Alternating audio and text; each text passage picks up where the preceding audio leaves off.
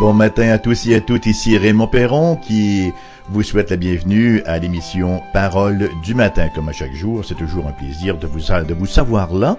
Et j'en profite encore pour vous remercier de votre fidélité et des commentaires fort encourageants que vous nous faites parvenir. Il y a même plusieurs personnes qui nous ont demandé des copies de nos séries d'émissions. Nous leur avons fait parvenir avec grand plaisir et puisse la parole du Seigneur donc faire l'œuvre du Seigneur. C'est l'outil fondamental. J'aimerais faire une petite mise au point très importante en ce début d'émission. Vous savez, lorsqu'on veut avoir du poulet, par exemple, on veut manger du poulet, on dit on va appeler chez Saint-Hubert ou chez Béni ou chez Fusée, je ne sais trop quoi, là, parce qu'ils font la livraison. Donc, on n'a pas à se rendre au restaurant. Il n'en est pas ainsi de la parole de Dieu. Le fait que vous syntonisez Foi FM et que vous y recevez des enseignements ne vous décharge d'aucune façon de votre devoir, de votre responsabilité et de votre privilège de fréquenter l'Église. Ce n'est pas, CFOI fait la livraison du message à la maison, donc on n'ira pas à l'Église. Il est extrêmement important pour vous d'aller à votre église, de vous trouver une église où la parole de Dieu est prêchée et de la fréquenter assidûment. Ceci étant dit, nous poursuivons donc notre étude de l'Évangile selon Jean, chapitre 1, les versets 11 et 12. Donc, Jean, chapitre 1, versets 11 et 12. La lumière est venue chez les siens, et les siens ne l'ont point reçue. Mais à tous ceux qui l'ont reçue, à ceux qui croient en son nom, elle a donné le pouvoir de devenir enfants de Dieu. Oh, quelle belle note positive, comparativement à hier, où il nous était dit que les ténèbres, les siens, ne l'ont pas reçu. Jusqu'à maintenant, donc, nous avons vu deux thèmes de la plus haute importance dans le prologue de l'Évangile de Jean. Nous avons vu d'abord comme premier thème la gloire de Jésus-Christ et le deuxième, la dépravation humaine, la dépravation de l'homme. La gloire de Jésus-Christ, elle nous est décrite dans les versets 1 à 9, alors que la dépravation humaine est mise en lumière par le rejet de Jésus lors de sa venue sur la terre. Et ces deux thèmes-là nous ont laissé à la fin du verset 11, sur une note plutôt déprimante, avec une image sombre de l'humanité. Les hommes, nous est-il rapporté, les hommes en général, n'ont pas reconnu Jésus et l'ont rejeté. Est-ce que ça veut dire que personne n'a cru en lui? Non, ce serait une fausse déduction. Et Jean, l'apôtre Jean, au verset 12, s'empresse de nous dire que malgré que le Seigneur de gloire ait été massivement rejeté par le monde, en général, et par Israël, sa propre nation, il y en a néanmoins quelques-uns qui, par la grâce, l'ont reçu.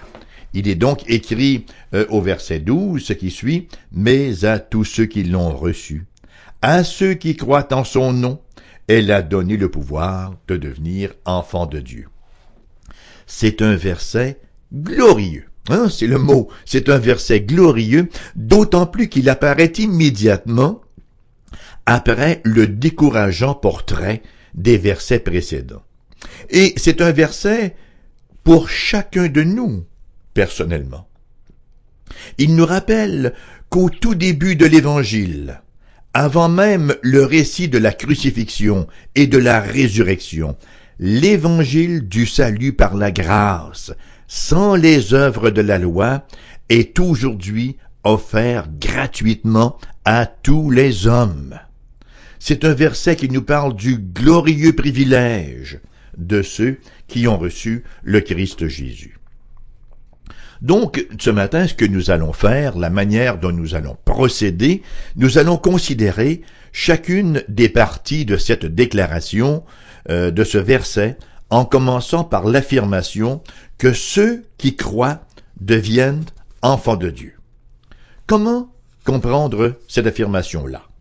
Si nous saisissons correctement cette vérité, nous devons, dans un premier temps, reconnaître que les gens ne sont pas naturellement des enfants de Dieu. S'ils l'étaient, ils ne le deviendraient pas, ils le seraient déjà. L'idée de la paternité universelle de Dieu, que Dieu est le Père de tous les hommes, l'idée de la fraternité universelle des hommes ont été depuis longtemps des thèmes populaires, mais qui ne sont pas le reflet exact de la réalité. Ce n'est pas l'enseignement biblique. Bon, c'est vrai que Paul dira aux gens d'Athènes au chapitre 17 du livre des Actes et au verset 28, « De lui, nous sommes la race. » Mais ce n'est pas comme dire que nous sommes les enfants légitimes de Dieu, dire que de lui nous sommes la race. Qui plus est, Paul, dans ce verset-là, ne faisait que citer un poète grec. Il citait soit Aratus ou Cléantès, et le but était d'établir un point de contact avec ses auditeurs grecs. Le but était d'attirer leur attention pour être en mesure de leur proclamer le Dieu véritable. En contraste, dans son propre enseignement, l'apôtre Paul met l'emphase sur le fait que nous devenons enfants de Dieu uniquement par la nouvelle naissance. Nous ne naissons pas spirituellement enfants de Dieu, mais nous devenons enfants de Dieu exclusivement par la nouvelle naissance. Bon, écoutez, c'est vrai qu'il y a des versets dans l'Ancien Testament qui parlent de la nation d'Israël comme de l'enfant de Dieu, ou qui parlent des Juifs comme des enfants de Dieu. Quelques exemples. Exode, chapitre 4, verset 22, où Israël est appelé le fils premier de Dieu, ou le fils premier-né de Dieu. Au psaume 103, verset 13, David de dire « Comme un père a compassion de ses enfants, l'Éternel a compassion de ceux qui le craignent. » On pourrait aussi lire dans le livre du prophète Ésaïe, au chapitre 64 et au verset 8, « Ô Éternel, tu es notre Père. » Pour sa part, le prophète Jérémie n'est pas un reste. Il y va de l'affirmation suivante de la part de Dieu dans son livre, le livre de Jérémie, chapitre 3, versets 19 et 20. « Je disais, comment te mettrais-je parmi mes enfants, et te donnerais-je un pays de délices, un héritage, le plus bel ornement des nations. Je disais, tu m'appelleras mon père, et tu ne te détourneras pas de moi. Mais, comme une femme est infidèle à son amant, ainsi vous m'avez été infidèles, maison d'Israël, dit l'Éternel. » Il nous faut noter que ces versets-là ne nous parlent pas des Babyloniens, non plus que des Égyptiens, ou des Syriens, ou des Américains, ou des Canadiens, ou des Québécois, mais ils décrivent la relation de Dieu avec Israël, une relation unique comme peuple de l'Alliance dont les autres peuples ne jouissaient pas à cette époque-là. En plus de cela, aucun de ces versets, et c'est le point le plus important, je crois, aucun de ces versets n'applique cette relation à la relation père-fils, à la relation de Dieu avec un individu, avec un Israélite individuellement, mais c'est avec le peuple collectivement dans le cadre de l'alliance, de l'ancienne alliance. L'enseignement biblique sur le sujet se dégage clairement dans la grande discussion de ce thème par le Seigneur Jésus-Christ, telle qu'elle nous est rapportée, cette discussion-là, au chapitre 8 de l'Évangile de Jean, et vous êtes peut-être déjà familier avec l'incident. La discussion, donc, s'était engagée sur la question de la liberté.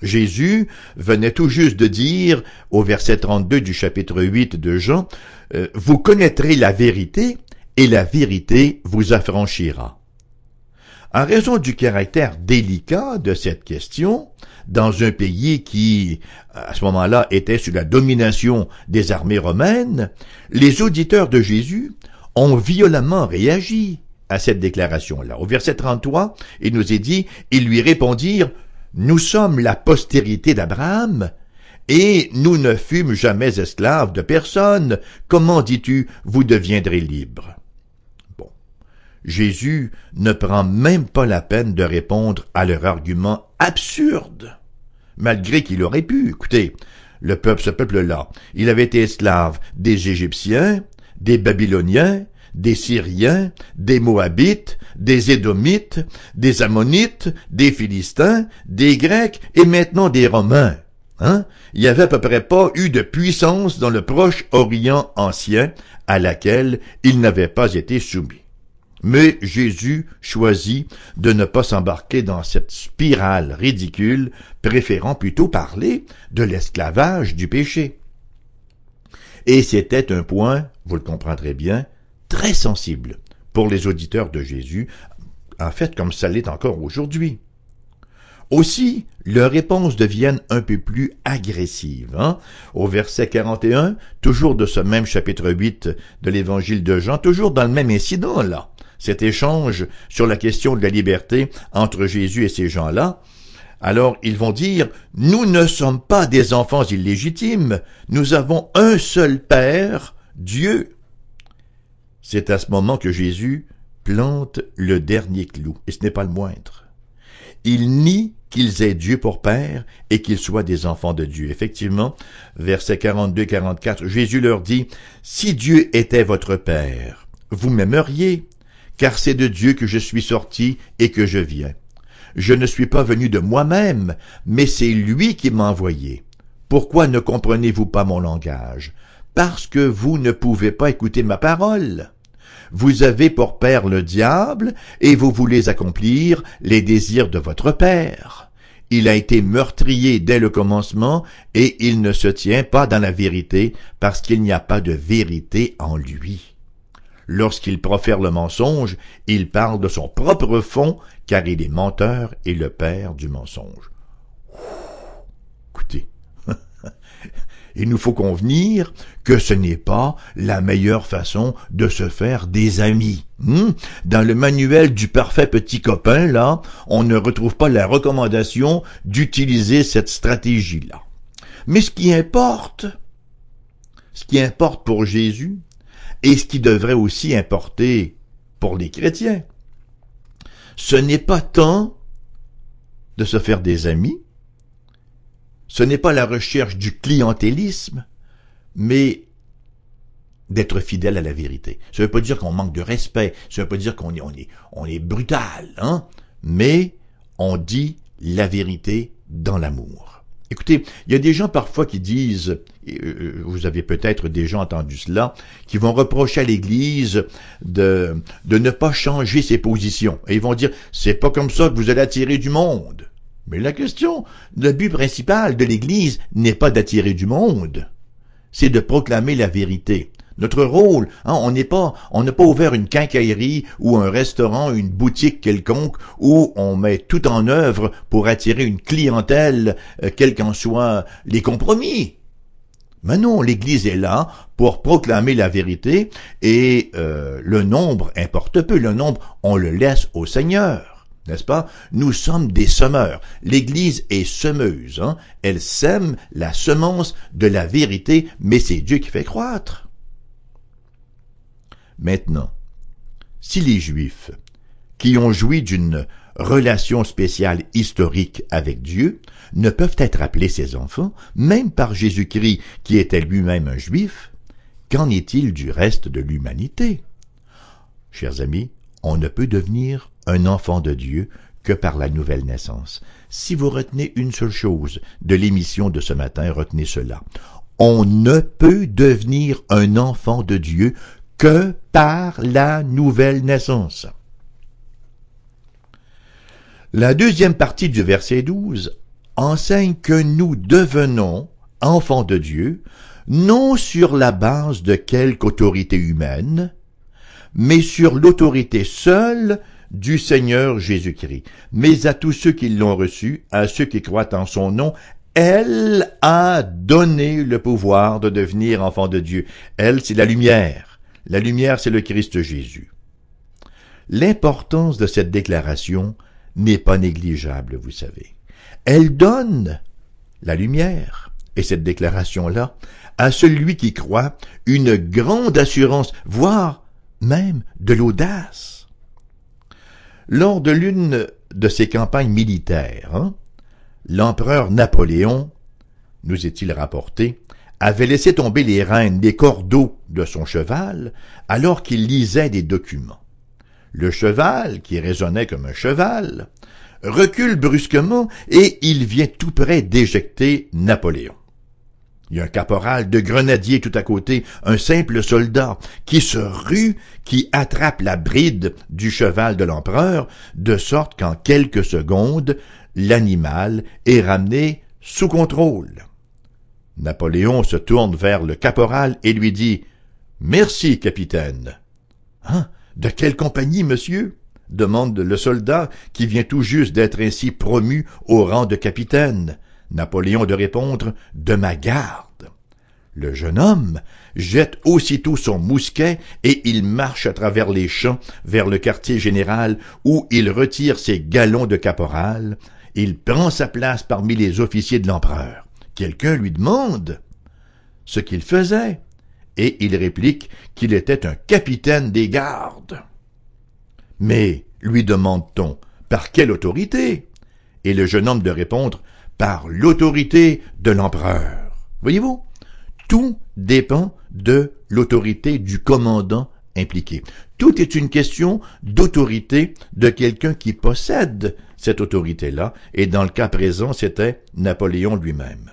Si l'un de ses amis soldats l'avait appelé capitaine, ils en auraient ri ensemble et tout se serait arrêté là.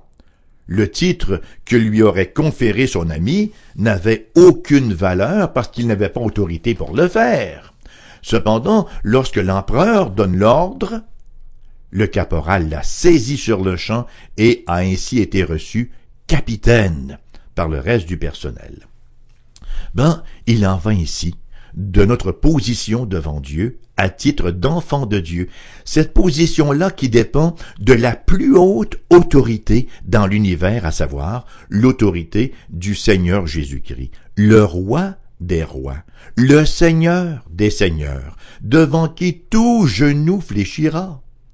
Et nous pouvons être aussi assurés, pour saisir notre rang, que le fut ce jeune soldat lorsqu'il a saisi le rang conféré par Napoléon, et nous le pouvons encore bien davantage. Allons-nous nous revendiquer d'être des enfants de Dieu par Jésus-Christ et ne pas en assumer les privilèges et les responsabilités? Ou prendrons-nous notre Dieu au mot et jouir de tout ce qui est nôtre parce que nous sommes à lui? Si vous croyez au Seigneur Jésus-Christ, et si vous comprenez correctement ce verset-là, alors vous allez devenir ou vous allez venir à Dieu comme son enfant et vous allez venir avec une grande assurance parce que vous venez sur l'autorité du Seigneur Jésus-Christ. La grande question que certains pourraient maintenant se poser est la suivante.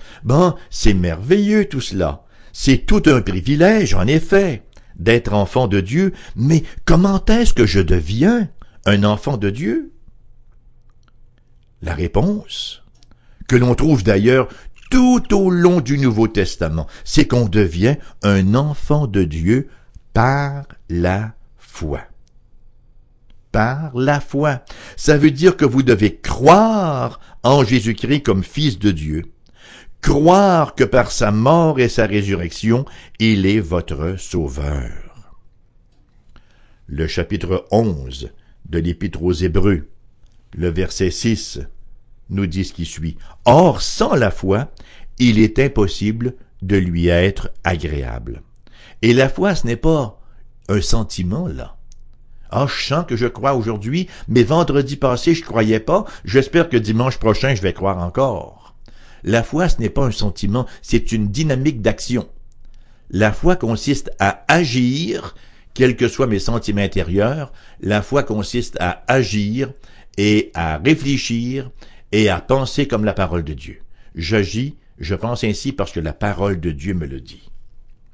Romains, chapitre 1, verset 17 nous dit « En lui, en Jésus-Christ, est révélée la justice de Dieu par la foi et pour la foi, selon qu'il est écrit, le juste vivra par la foi. » Éphésiens chapitre 2, verset 8 « car c'est par la grâce que vous êtes sauvés par le moyen de la foi. Et cela ne vient pas de vous, cela vient de Dieu. En Romains, encore une fois, chapitre 10, versets 9 et 10, nous lisons « Si tu confesses de ta bouche le Seigneur Jésus, et si tu crois dans ton cœur que Dieu l'a ressuscité des morts, tu seras sauvé, car c'est en croyant du cœur qu'on parvient à la justice, et c'est en confessant de la bouche qu'on parvient au salut. » Et c'est aussi ce que nous retrouvons dans ces versets d'ouverture de l'évangile de Saint Jean, selon Saint Jean. Il nous reste une vérité à considérer. Lorsque nous croyons en Jésus-Christ, il doit y avoir une expression verbale, une expression orale de cette foi-là. Dans la Bible, nous ne trouvons pas de disciples secrets. Au contraire, la parole nous enseigne que le Christ doit être professé publiquement. Et la raison, bien sûr, c'est que le témoignage verbal est un signe de la réalité de la foi, comme le cri d'un nouveau-né révèle au médecin et à la mère l'existence de la vie. Les versets de Romains 10, 9 et 10 que nous venons de lire nous disent que si tu confesses de ta bouche le Seigneur Jésus et crois dans ton cœur que Dieu l'a ressuscité des morts, tu seras sauvé. La confession est une démonstration que la foi en Jésus-Christ est authentique. Et bien sûr, la première confession de notre foi prend place au baptême, alors qu'avant l'immersion, n'est-ce pas, nous confessons Christ Jésus, nous rendons témoignage et nous répondons aux questions du ministre qui nous baptise. Avez-vous confessé publiquement votre foi en Jésus-Christ? L'un des personnages bibliques les plus connus, c'est un homme qui est venu à Jésus la nuit. Il avait peur un peu, et qui eut avec lui, avec Jésus, une longue conversation. Cependant, il est reparti sans avoir professé, sans avoir confessé la foi, de sorte qu'on ne sait pas trop à quoi s'en tenir, eu égard à sa conversion, et vous savez de qui je parle peut-être, il s'agit de Nicodème. Vous êtes peut-être familier d'ailleurs avec l'incident qui nous est rapporté en Jean chapitre 3, Nicodème qui va de nuit voir Jésus et qui lui parle de vie éternelle et Jésus lui dit « Un homme ne peut voir le royaume de Dieu à moins qu'il ne naisse de nouveau. » Si tu ne nais de nouveau, tu ne peux être sauvé. Tu ne peux, il faut naître de nouveau. Il faut que vous naissiez de nouveau. Et nous avons aussi, bien sûr, le merveilleux récit de la conversion de la femme samaritaine en Jean chapitre 4. C'est une très très belle histoire. Cette Samaritaine, n'est-ce pas, qui ne sortait pas nécessairement de la cathédrale de l'époque, Elle avait eu 6 maris et celui avec qui elle vivait présentement n'était pas son mari. Et voilà qu'elle rencontre Jésus et que Jésus l'aborde et commence à lui parler des questions spirituelles et la question du Messie vient dans la conversation et Jésus lui révèle finalement qu'il est le Messie. Bon, après quelques échanges, elle est toute énervée, toute excitée. Elle laisse là ses pots parce qu'elle venait pour cueillir de l'eau. Elle laisse là donc ses cruches et elle va aussitôt dans la ville et elle proclame à tout le monde qu'elle vient de rencontrer le Messie. Imaginez cette femme que nous dirions aujourd'hui de petite vertu qui devient prédicatrice subitement. Ipso facto, elle commence à prêcher que Jésus est le Messie, de sorte que les gens viennent à Jésus et finissent par dire, maintenant ce n'est plus seulement à cause de ton témoignage que nous croyons, mais nous l'avons rencontré nous-mêmes. L'importance du privilège de rendre témoignage, et cette femme-là, on lui aurait mis des diachylons sur la bouche qu'il n'aurait pu jamais tenir. Non, ça n'aurait jamais tenu sur les lèvres de cette femme qui, dans sa joie, dans sa réception de la nouvelle naissance, de la nouvelle vie, ne pouvait plus se taire, mais devait impérativement aller proclamer le Christ Jésus.